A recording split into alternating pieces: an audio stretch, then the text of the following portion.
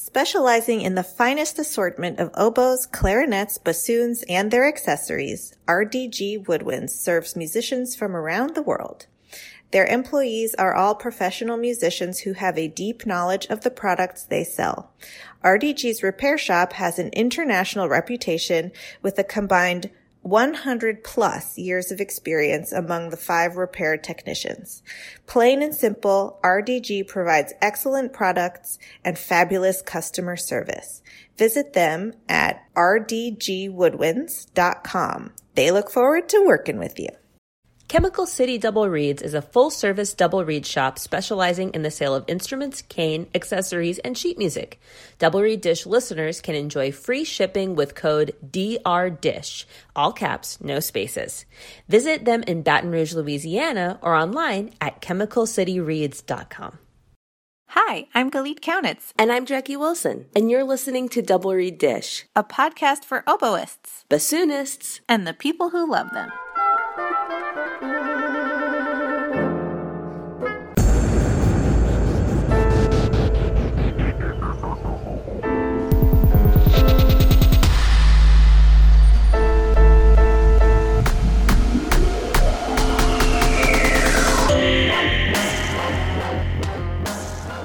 Girl, it is heat index of 108 in Mississippi right now. Can you please just tell me what it's like in Washington right now? The high for today shall be 68 degrees. It's just... The low is 50. You wear a light jacket. You can go for a run and not feel like you're going to melt. It's a wonderful environment for growing crisp apples. The birds sing, the sun shines. Oh my God. Becky has been because it's too hot to go to the dog park lately. So Becky has just been taking the dogs into the backyard and spraying them down with a hose. Oh gosh. And you're like, me next. For real. Oh my God. I'm so happy for you. And, I'm fine with it because come February, it's going to be my turn to Bragola. So that is very true. And listen, Pullman, it's all hills. Actually, the whole town is constructed of 4 hills, and the hills have little hills. And I remember at my interview being driven around town, nothing plowed, and just like fishtailing our way through this town slide and just being like, oh my gosh. And like, how do you drive here? You're going to have to trade in your Prius for some 4-wheel drive. Icy hills. That's what they said. They go, you need 4-wheel drive and you need snow tires. And I was like, what? Aren't those expensive? So, yes. I remember when we lived in Wisconsin, and somebody gave me the tip that you keep kitty litter in your car so that if you need to like pull out of a parking lot, you can just sprinkle some kitty litter behind your tires and then you can get out. I'm just going to send that tip to you. Okay. Well, yes, you shall have the last laugh in February. So you came up with a fantastic dish topic. Would you please enlighten our sweet, lovely listeners here of what we're going to talk about today? Yes, I was thinking about, the academic year is upon us. We will be starting soon if we have not started already. And with COVID-19, unfortunately, continuing to be an issue, those of us who teach and play professionally are having to be flexible and malleable and adaptable. And as a teacher, I am very familiar with the snarkiest of students. I may or may not have been one myself at one time, going, when am I ever going to use this? Right? That does not sound familiar to me at all. I've never said that in my life. And so just this idea that our jobs do sometimes ask us or require us to learn and do things that we would never think we would actually have to do. So the dish topic today is things you've had to do as your life as a musician that you never thought would have been expected of you? I'm going to out myself with mine. Are you ready? Yes. Sight reading. Oh. I used to be not a great sight reader. And since you're pulled in so many different directions as a professional musician, like your preparation time is so much less than I ever thought it would be. So I have actually gotten a lot better at sight reading and like moving my eyes faster on the page. I remember Benjamin saying you have to learn music so quickly when you are a professional that he started to learn to get music to a professional level in an amount of time that as a student he would have never been able to comprehend. Oh, 100%.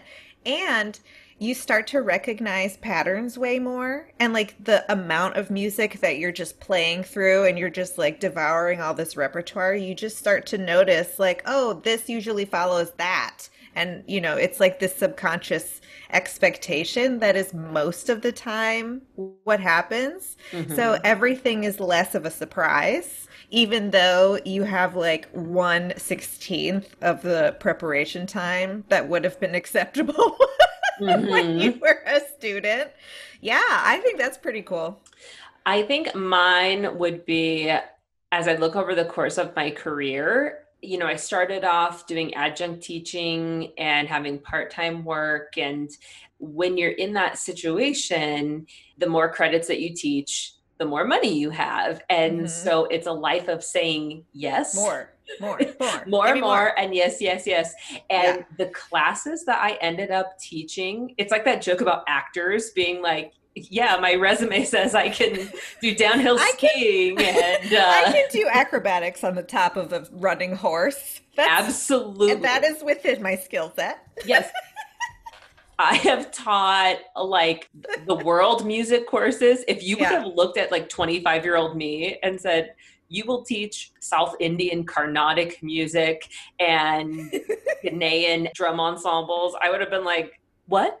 I don't know what those are. I quit. And guess what?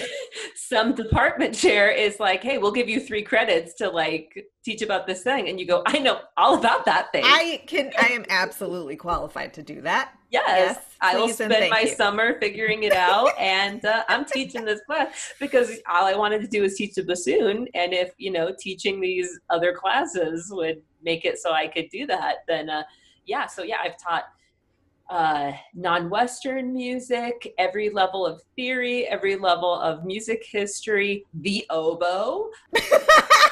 The ultimate. There was a class I taught at a community college in my doctorate in Iowa City, and there was a class like Encounters in Humanities, and music was like one part of it, but also like we looked at art and dissected poetry, and I was like, sure, it's time to read Virginia Woolf.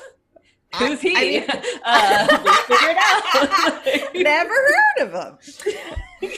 Credit to Dan Schwartz for that joke. That is all Dan Schwartz. No, but like I teach a writing about music class to master's students. Do I have an English degree? No, I do not. Can I read the Strunk and White and the Bellman book? Absolutely. Yes, I can. So that's what we're doing. Absolutely. So the class, in order to, if you're like, I want to teach the oboe, I want to teach the bassoon, God bless you. If you start off in a job where that's all you have to do, you may acquire some classes in the process of building that you did not think you would ever teach. So when you're in your theory class and you're like, when am I ever going to have to resolve a German augmented sixth, professor? It's like, well, you might have to for 3 credits to pay for your top ramen when you are 28.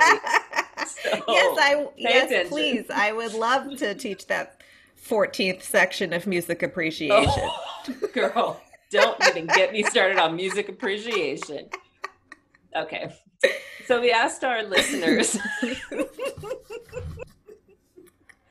about theirs, and Lee Munoz, shout out Lee, said being able to MacGyver almost anything to fix a broken contra. And I'll just say instrument repair in general. Listen. That is, you're minding your business, knock, knock, knock, Dr. Wilson. And then it's just like, what once was an instrument is like in 18 parts. They have a concert in 5 seconds and they're looking at you like, help me, what's wrong with my instrument? It's like, what do you mean? Oh, let me get out my crystal ball and figure out what's wrong with your instrument. Did you do anything to this? No. Oh, I just opened the case and it just happened. It was on fire. And then you see them with their friends and they're like crashing into the wall and it's like, okay. Or it's like when someone's like, Dr. Kaunitz, I think there might be something wrong with my reed. And then you look at it and it's like split down the middle and like folded in half. I'm like, yeah, there might be something wrong with this reed. Well, this reed is covered in so much mold that it looks like it was made out of grenadilla. So Ew. You have moss growing from the inside of your reed. Ugh. Oh my goodness. So Maria sent in small talk / socializing with people I barely know at one time / regional gigs. That is so real. Yeah, small talk in general. There are times that you're at donor events or alumni events and you are expected to smile and shake hands and kiss babies, and that's part of the gig. And it doesn't matter how much time you've been spending in a small room by yourself. You still have to speak to other people as if you didn't just crawl out of a cave. No, introvert. Don't make me talk. This is one that we both can relate to. Olivia says business tax declaration, a must do, which unfortunately isn't near as fun as playing music. Yeah, the tax aspect. When we started this podcast,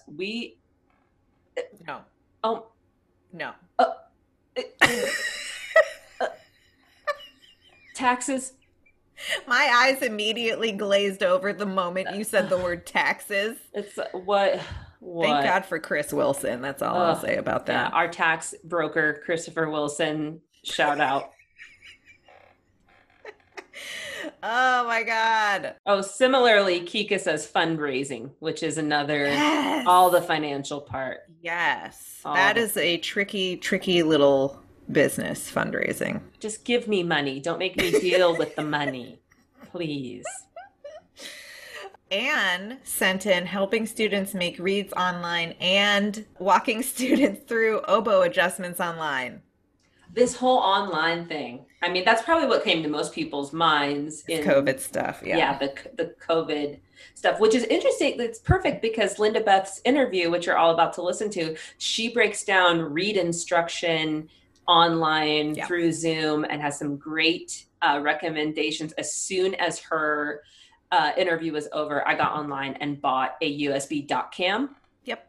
And I'm super excited about that. Yeah, I think we're just gonna have to cannonball into those technology waters. We also got a submission from Raymond, who said flutter tonguing a scale, which was complete oboe hell for 3 months. But guess what? He can do it now. Yeah, extended techniques. I did not think. Hello. I was like, circular breathe. When am I ever going to need that? I'm not an oboist having to play Strauss. And then I needed it. Now I have it. That's a huge accomplishment, is being able to flutter tongue on a double read, I think. Oh, yeah. Double tongue, flutter tongue. Circular breathing. Everything. It's hardest for us, guys. We have the hardest instruments. We have it the worst. Yeah, everyone else's life is easy and ours are hard. Dylan has some good points. Grant writing, coding websites, audio recording technology, all of those things that we just don't necessarily think about that are such important skills. Mm-hmm. Well, Dylan, now that you have those skills, maybe you can do some of them for us. Sharing is caring.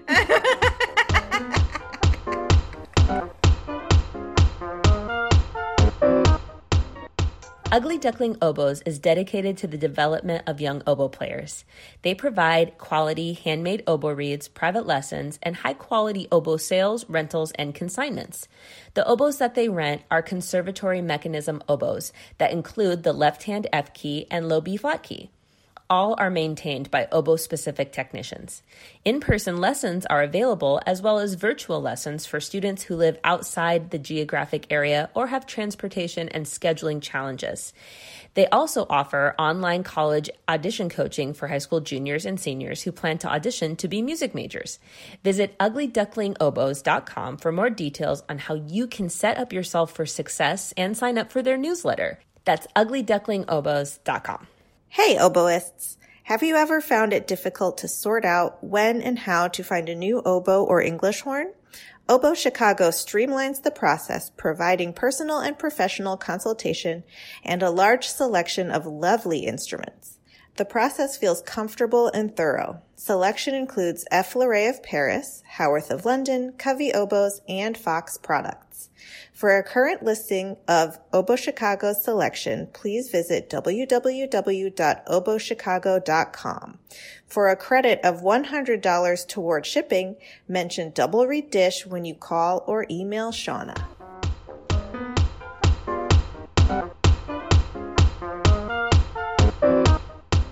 We are delighted to welcome to Double Reed Dish Linda Beth Binkley, Associate Professor of Oboe at Central Michigan University. Welcome. Thank you. I'm so excited to be here with you. Can you start off by telling our listeners a bit about how you came to play the oboe? How did you get started? Oh, gosh. My students know this story. It's a sad story, actually. I wanted to play the flute. Secretly wanted to play the flute. And my parents had gone to meet with the band director at, in the 6th grade to discuss what instrument I should play. And I apparently scored very well on the aptitude test. And then the band director said to them, what kind of personality does she have? Is she determined? Is she stubborn? Does she see things through? And they were like, oh, yes. Well, then she should play the oboe. My parents were like, what's an oboe? And he said, well, look, if she's good at it, she'll get a scholarship to college. And they were like, sold. So they came home and told me that I was going to play the oboe. And I was... Oh, they didn't ask you. Oh, no, they did not ask me. Heck no. They were like, you're going to play the oboe. And I didn't even know what an oboe was. And I vividly remember going to the Encyclopedia Britannica, because we didn't have the internet in those days, Sure. and pulling down the O volume and opening it up and going, oh, it looks like the clarinet. I can carry it on the bus. It's small. So, okay, I'll play the oboe. So my requirement apparently for an instrument was that it had to be small and portable. And if it was, then that's okay. So that's kind of how I came to the oboe. My parents made me do it.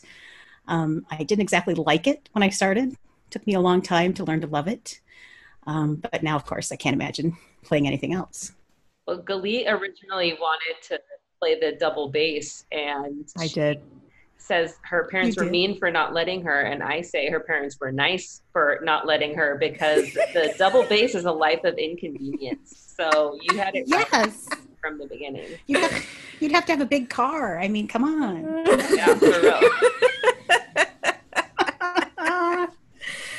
Oh, the regret. I know, right? Well, you want to know what the other dark day was? This is true, a true story. And I'm sure other oboe players will identify with this. So, the dark day was you're not going to play the flute. You're going to have to play the oboe. They started me with lessons right away with Roger Ream, who was teaching at Central Michigan University at the time, which was great. Beautiful player, beautiful sound. And he made reeds for me. I mean, he provided me with reeds. And I thought, this is great. And then when I was end of my 8th grade year, he said, okay, you're going to have to learn how to make reeds. I was like, what? I did not know that was a thing. I did not know anything about it.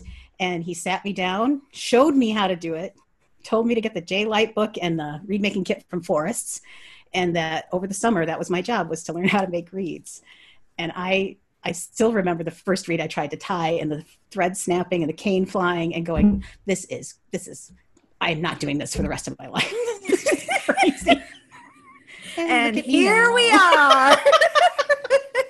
Oh, so funny when I think about it. What a formative memory. Yeah. I mean, it's a vivid memory of being like, what? You mean I'm not going to sound like you for the rest of my life? I'm going to ask you a lot of follow-up questions about that later. But for now, I would love to know what made you decide to major in music in college. What path did you take on your way to becoming a professional oboist? Sure. Okay. So I think the best way to explain that is I fell in love with the sound of the instrument, and specifically fell in love with my teacher's sound. He was a Mac student and just a beautiful player. And I really wanted to sound like that. And I thought what he could do expressively on the instrument was like amazing. But truthfully, secretly inside, I thought to myself, I'm not going to become an oboist. I mean, that's just not going to happen. Like, that's like a 1 in a million thing. But I knew I was a good teacher.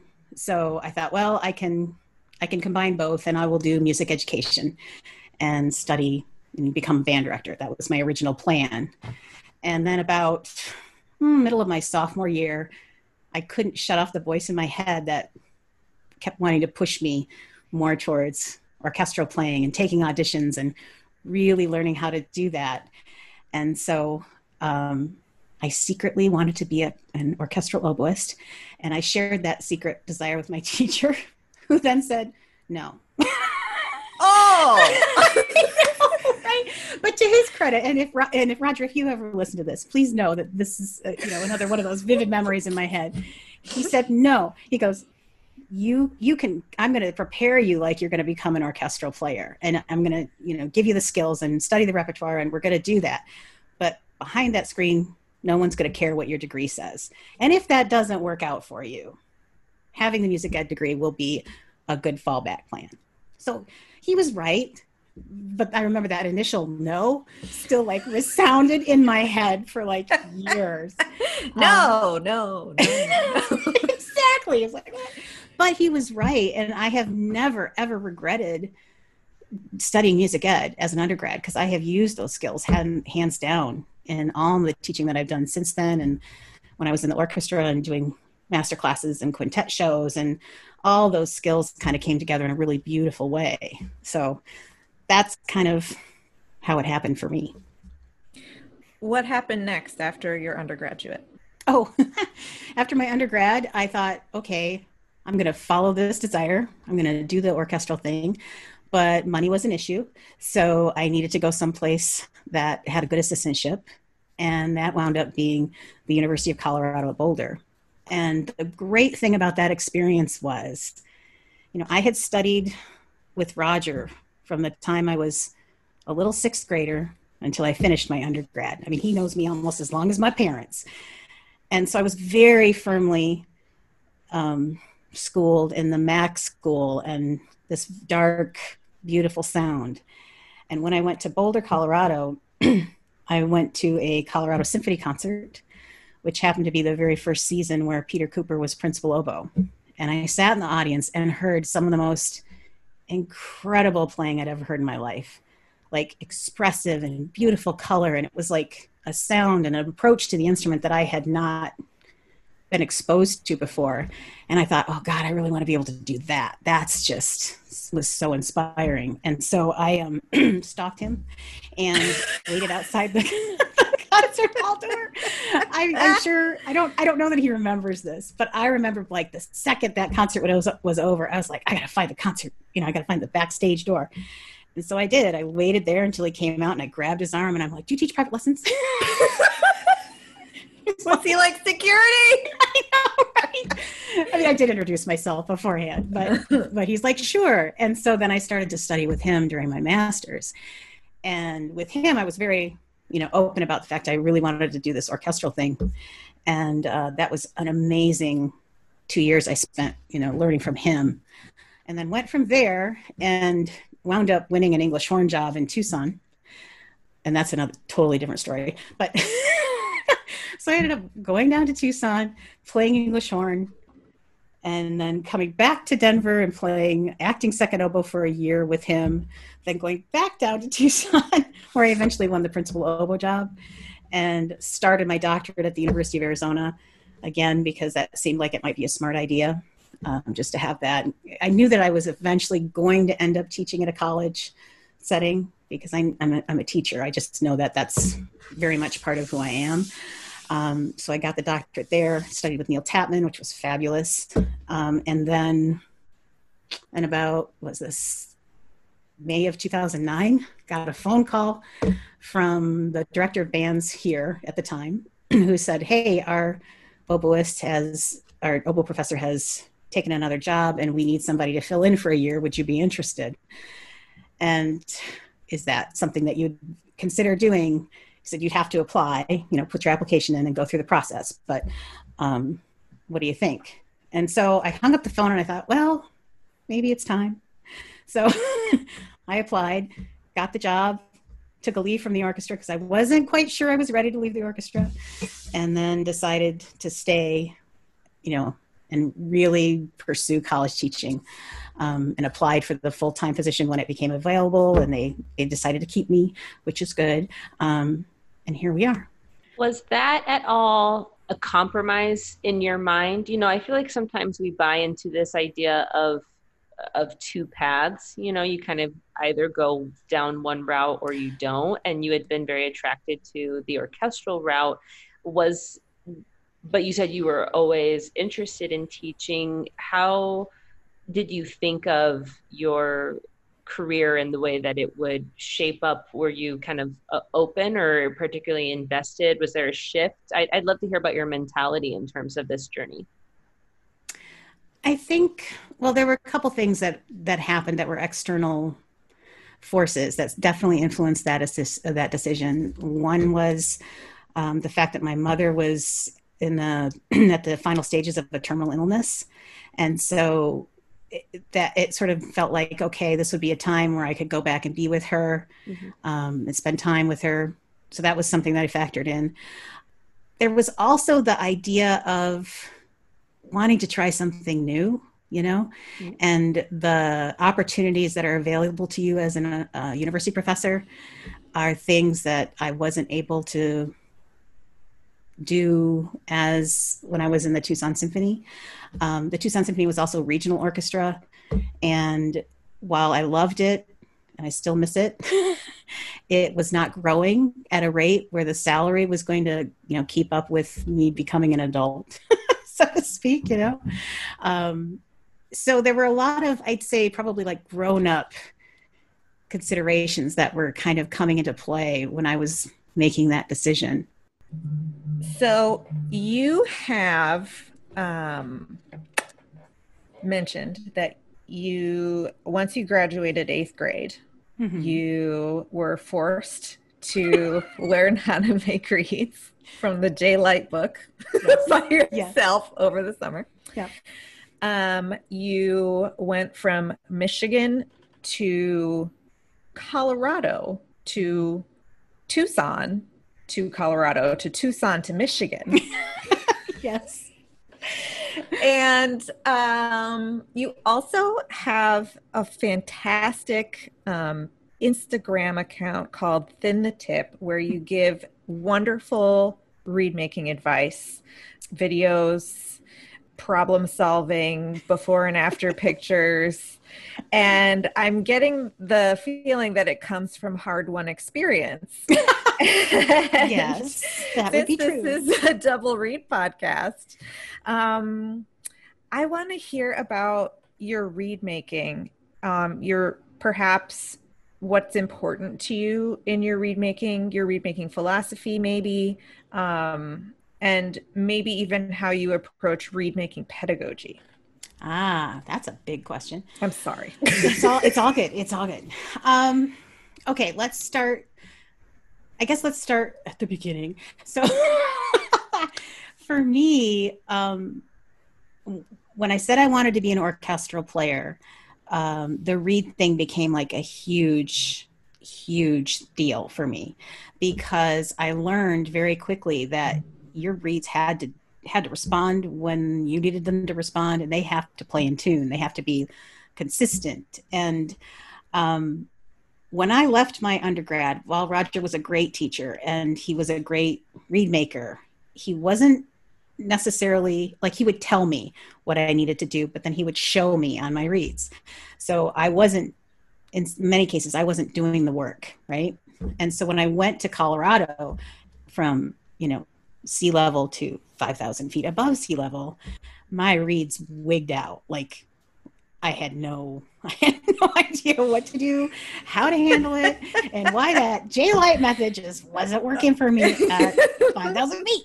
And so luckily I did run into Peter, who helped me sort of figure that all out, and how to really listen to the cane and the vibrations and the crowing. And so I think through him, I started to really learn that if I stuck to basics, if I kept things very simple and really thought about how the reed vibrates from tip to back, I would have much more success, instead of relying on a series of measurements and expectations that this is how a reed will always be. And so because of that sort of approach to teaching, that like opened up worlds of success, I guess I would say, for me, taught me so much. And so then when I got my principal job in Tucson, and it was incredibly stressful, because it was something I always really wanted, but was terrified of.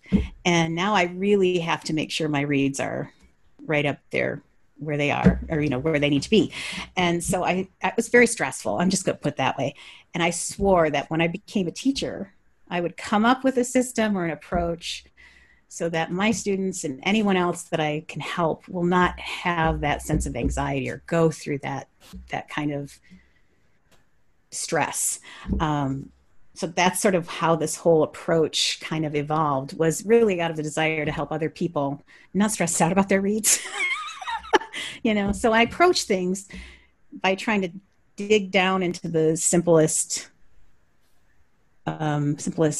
rule, which is always that the tip must vibrate first, and everything else comes after that. And then learning how to interpret the crow so that you know where to scrape, so that by understanding the crow, you can consistently build the reed the same sort of way each time, no matter what the cane's doing, no matter what altitude you're at or the humidity level. That's the premise. And then the thin the tip thing came out about because I was getting lazy. I can't believe I am admitting this to the world of oboe players, but I will. Jackie, cut this out. I'm just kidding. I was getting lazy and overwhelmed with my teaching schedule. And so I was experiencing like panic a week before a concert I was supposed to play, because my reeds weren't coming together, and because I hadn't been making them consistently. And I was like, I need to come up with a system or something that makes me feel accountable, because apparently I can't do it myself. And so but then the tip was sort of my answer to that, because I was like, I have to post that every day I've done something with a reed, whether it's tie it up or just scrape on the tip or make a tiny adjustment, but I had to document it. And so it really started as a way to help myself stay accountable. The side benefit of it, however, was taking all those pictures and figuring out how to take those pictures made me see the reeds in a completely different way. And I was like, whoa, I didn't know I did that. Look at that. That's uneven. I need to adjust that. And so that also helped, has helped me. So that's why the thin the tip thing happened. And I'm really happy that it is helpful to people. I try to be really honest and not make things up. You guys see the real deal. The good, the bad, the ugly, the I don't feel like doing it kind of thing. I was at your presentation about reed pedagogy at IDRS in Georgia, where you laid out some strategies for making reed class engaging and creative. And I remember just being like, okay, this lady is on a whole nother level. She's not surviving, she's thriving, and therefore her That's right too. And so I'd love if you could maybe tell us about some of the creative things that you've brought into your reed class in terms of your reed making pedagogy. So teaching reed making can be really challenging, especially when students aren't particularly self-motivated to do it, because it's hard and it's overwhelming and they get frustrated quickly. And so I realized about a year or two in, I had to come up with some ways to make it more interesting and more fun and give them more ownership over the process. So one of the things that we do one of the favorite things that we do is what I call the crow it out exercise, where I pair them, and only the person that has made the read gets to crow, and the other person has to adjust it. And so they work together to diagnose the crow, and then the person has to, figure out if they can make the adjustment to make it better for the student. And that is so much fun to watch, because you see them like puzzling things out. They all agree that if they if the person scraping wrecks the read, that they'll just pull another one out and start over. And I encourage my students, believe it or not, to make a lot of mistakes. So every exercise that I kind of design I always say to them, doesn't matter if you don't end up with a successful read, because you are going to have learned something from that experience. Everything I've done, all the things I've designed have been to put the student more in control of the process so that they're learning from their mistakes. Another good one that I love to do is, I call it the 5-minute read fix, where I go into a practice room, which is next to one of our classrooms, and rotate through the students every 5 minutes. And during that 5 minutes, I will scrape on the read based on what they tell me they think it needs, whether I agree with it or whether I don't. If they crow on it and they're like, oh, it's too hard, so I'll, lighten up the tip. I think they'll say, I think the tip's needs more off of it, and I'll do that, and then hand it back to them. Then they go test the read. They get in line. They do it. We do this process over and over again. But I don't say anything other than just, you tell me what you want me to do, so that I can do the fixing, and then kind of show them how that structure or whatever imbalances in there, removed, fixed, adjusted, whatever you want to call it, will make the read better. So that's a good one. I'm trying to think now. I should have all of them. Wasn't there something like a relay race? Oh.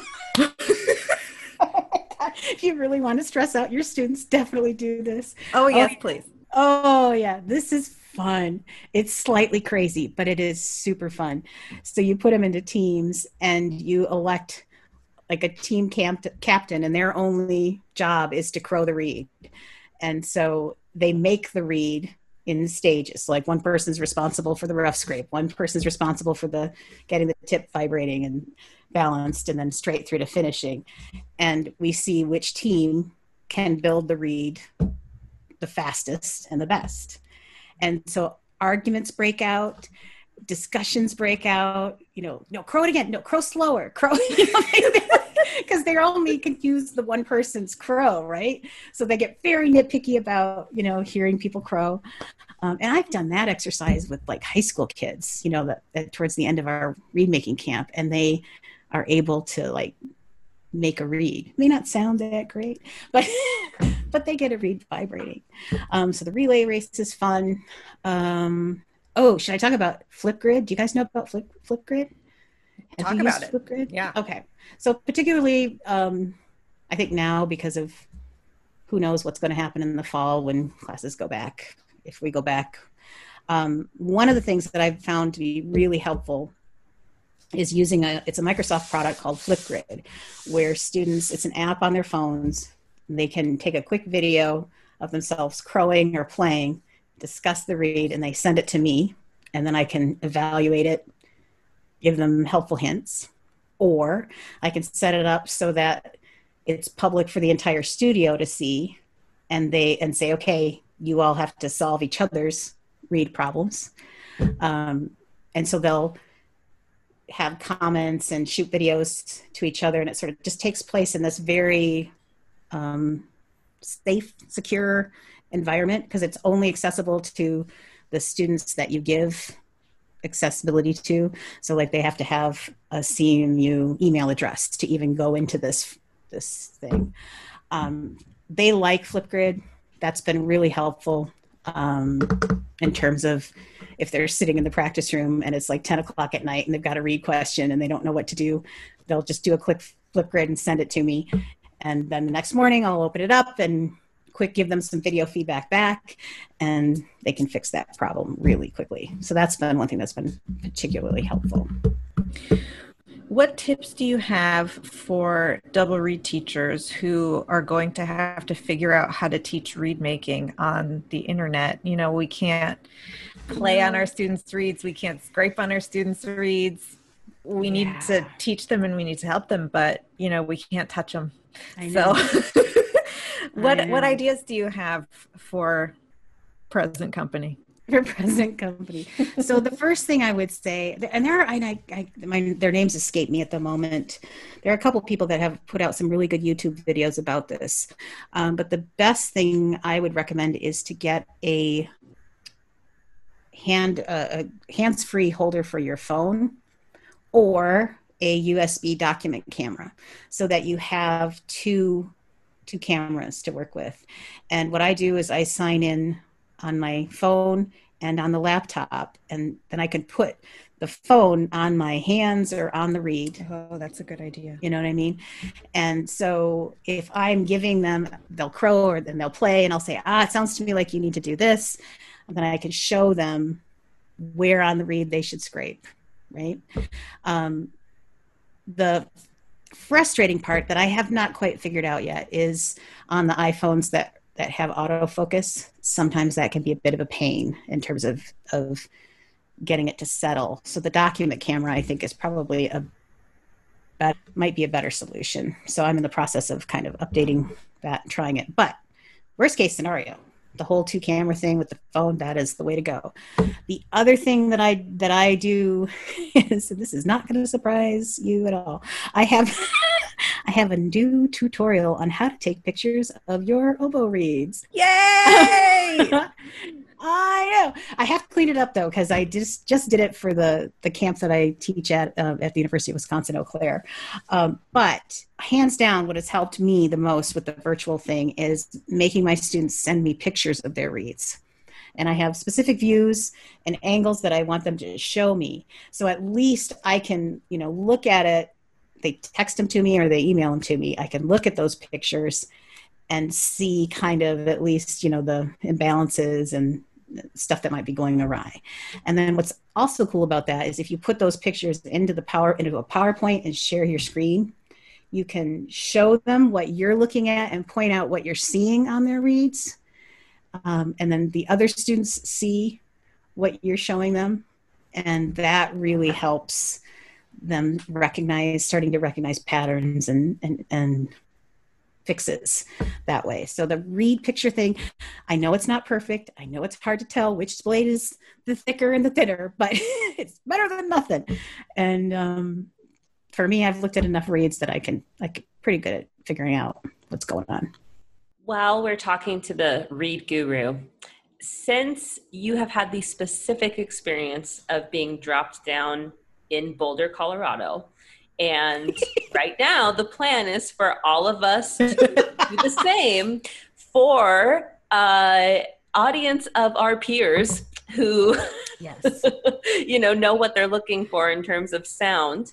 What advice, you already gave great advice in terms of expectation and routine and listening to what the read is saying, but maybe what advice for high altitude read making and that traumatic experience? Yes, I would say, and again, this is just my experience, so I'm sure there will be people that'll be like, no, that's not right, but whatever. In my experience, the higher you go in altitude, the wider your shape has to be.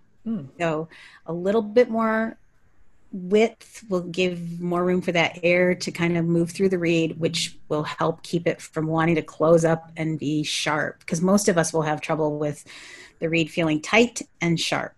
So I would also say, don't expect to make a reed at sea level and finish it even at high altitude. I think you're better off to take your cane and your shaper tip and tie it up and do it right from scratch when you get there, because I think it's always kind of like playing Russian roulette with a reed.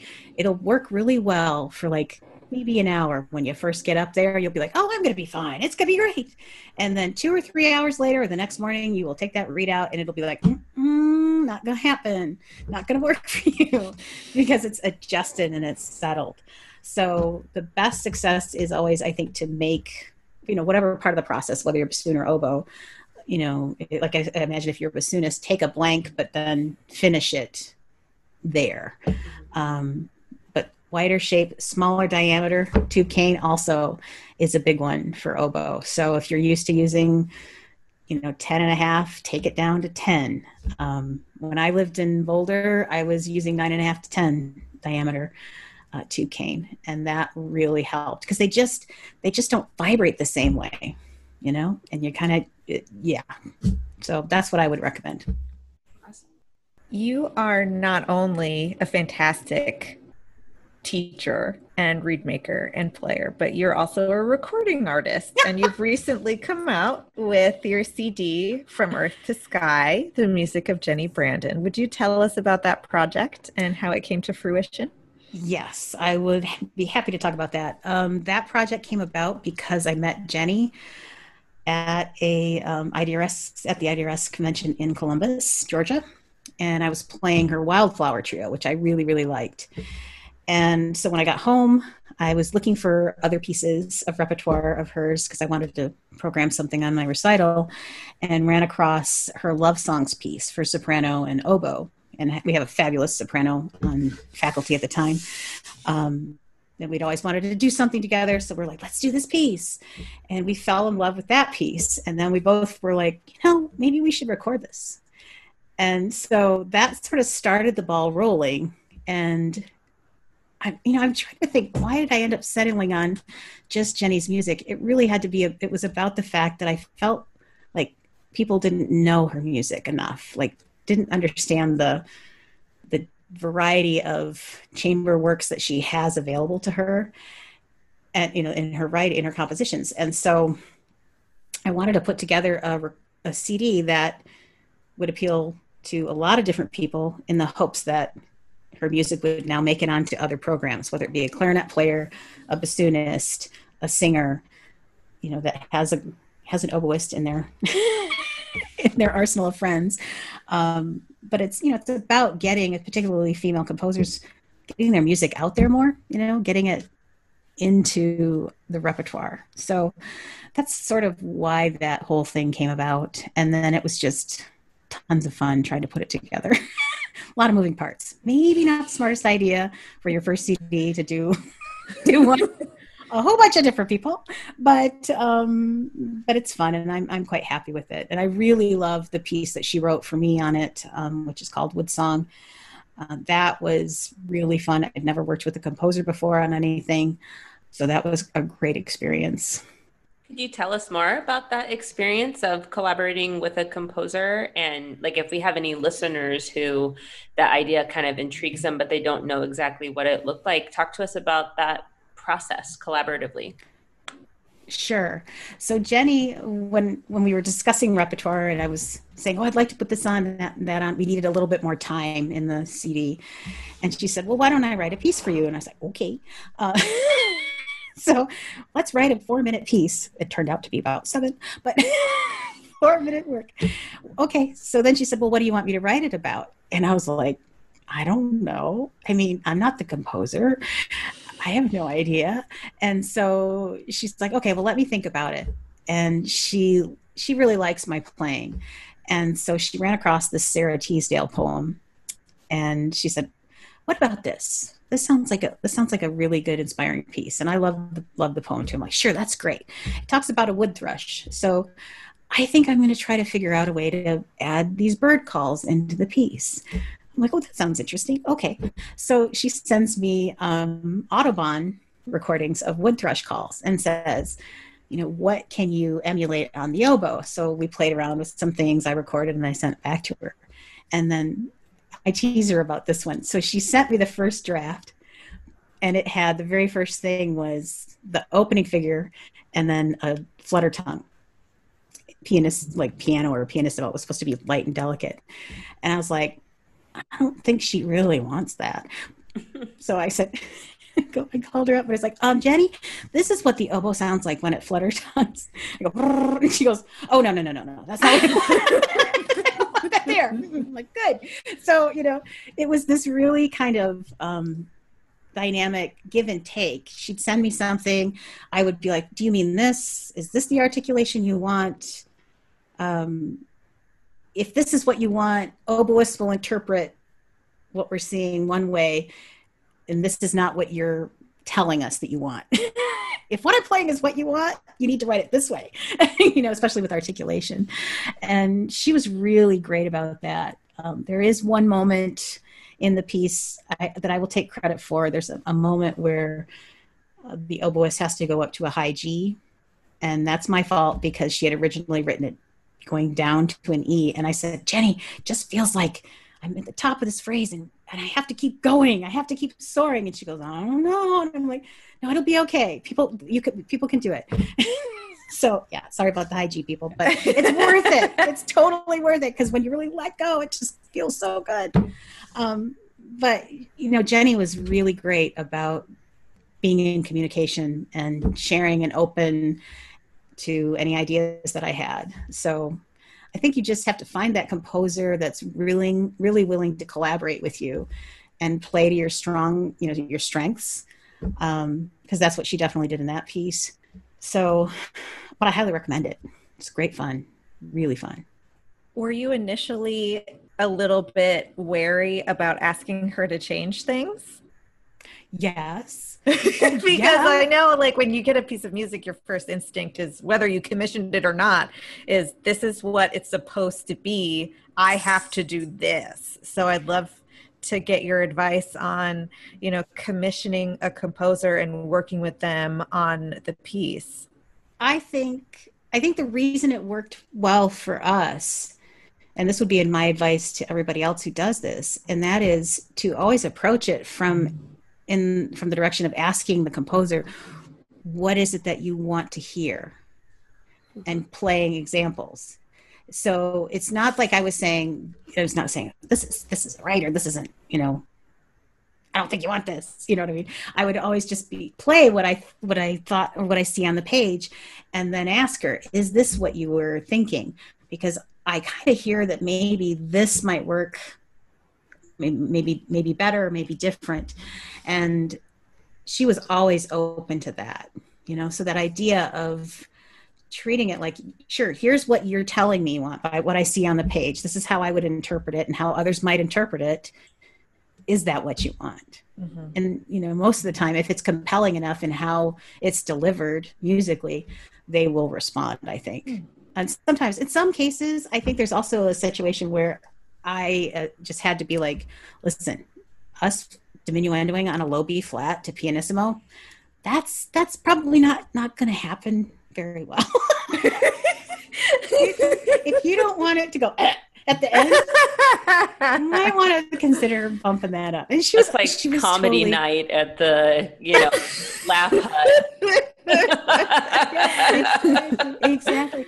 But here's the other thing. I think the flip side of that too is that I also was incredibly respectful. There were some conversations we had that she was like, no, that's not what I want. I want it this way. And then I was like, okay, I will figure out how to do what I need to do to make this happen for you. So it's that really cool sort of give and take. And as long as the composer is open to that, I think it's a totally worthwhile experience for both people. What I always wanted to say is some people can do that, but I can't do that. Right. Exactly. Oh, yeah. Can you tell us about a favorite memory of a past performance that sticks out in your mind as special? Oh, wow. Yes. I was thinking about this just the other day because I was missing. I got all teared up, you guys. I got all teared up watching Stars and Stripes being played on the lawn in Chicago. Did you guys see that YouTube video of this little neighborhood thing? And I got all teared up over Stars and Stripes because I was like, when am I going to be able to do that? Mm-hmm. And so that made me think of this moment. And I think this is such an important moment for me because of the journey I had getting into the principal chair in Tucson. And when I finally was able to do it, but it was in my first season. And we did Shostakovich First Symphony. And that has, one of the most gorgeous oboe solos ever, right? And we had a guest conductor there, and we finished that concert. And before he even turned around to the audience, he got off the podium and walked over to me, to my chair, shook my hand, and had me stand up. Oh. And for me, that was like, wow. Because I do remember the moment of playing it and feeling my sound like that. I think what gets us going as an orchestral player is that moment when you hear your sound out in that hall and like just sailing over everything and realizing you have this control and this ability to express, all this emotion. And I had a good read. So I was able to just play freely. And then to have the conductor do that it just was so affirming. It was like, okay, I made the right choice. I'm going to be okay. This person who doesn't know me from a hole in the wall thinks I did a good job. I can do this, right? And so I think for me, that still stands out as one of the finer memories I have in the orchestra, for sure. Now, enough feeling good about yourself. Now we want to know if there is a funny or embarrassing story that you could tell us of something that happened on stage. Oh, I have so many. As you know, I am fraught with comedy. Okay, I will tell this one because this one still keeps me up at night. Yeah, it does. Like, it's one of those moments that, especially as a teacher, you're like, oh my God, I can't believe I did this. So when I was doing my master's, I was asked to play a concert, like a fundraising concert for the Boulder Bach Festival. So I was going to play these obligato arias that I didn't know. I mean, it was the first time learning them with faculty members from CU in this very intimate church setting. And the rehearsals had gone well. Everything was going well. And I forgot to copy my page turn before the concert and practice with my page turns before the concert, right? But I copied it on my way to the concert and neglected to put them in the right order. So, those things are da capo, and I got them all like discombobulated on my stand in the performance, and then I flipped and it was the wrong da capo for the wrong aria, and I was doing this and back and this and back. And, oh, it's awful. I mean, I was instantly red. I mean, I wanted to crawl in a hole and die, and it was awful. It was awful. It was awful. I love it.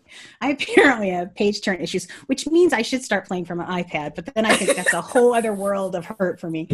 So this one happened fairly recently in front of my students, in front of faculty members. So we were doing a Powers Woodwind Quintet concert, and we were playing the Poulenc Sextet, and it was after intermission.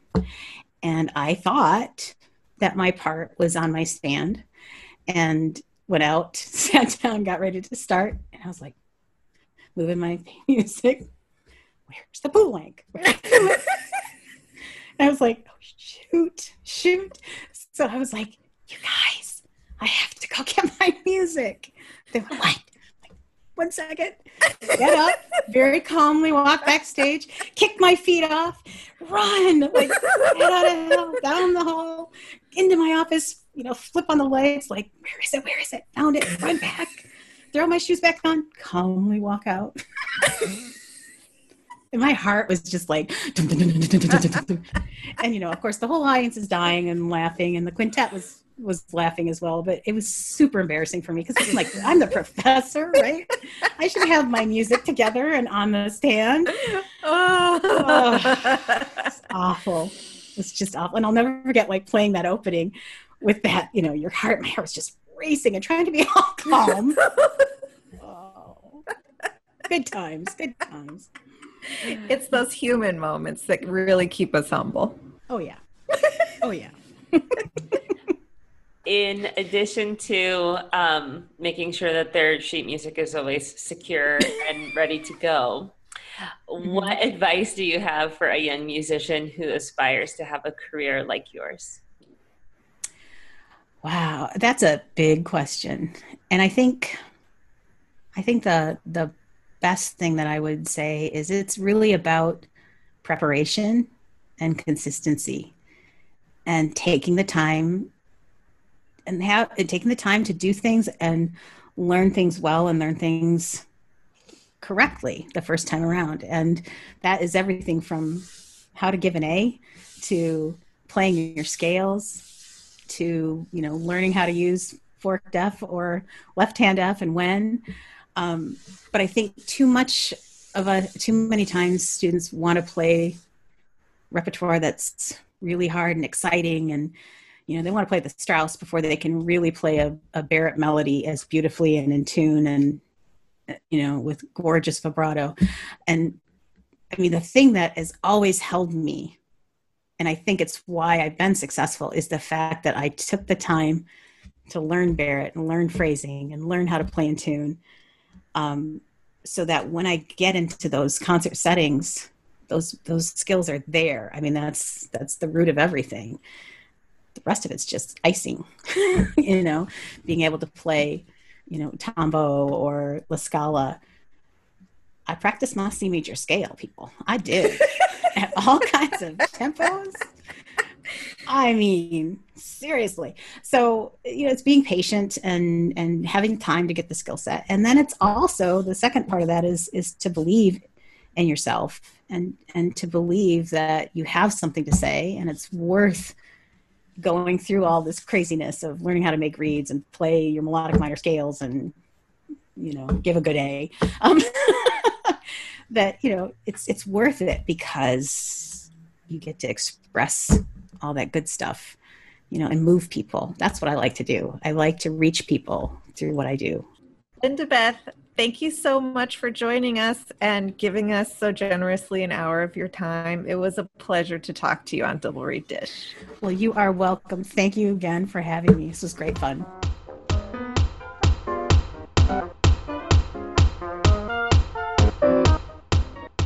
Hope you enjoyed that episode. Don't forget to follow us on social media. You can listen anywhere that you normally get your podcasts. We would love if you would leave us a rating and review. And if you have something to say to us, you can write us at doublereeddish@gmail.com. Galit, who's coming up on the next ep? You really threw me with the app. Anyway, we have Shiro, Monica Ellis, bassoonist of the Imani Winds. Super excited to share that one with all of you. Jackie, time to end this nerd parade. Go make reeds. On a doc cam. On a doc cam. Yes.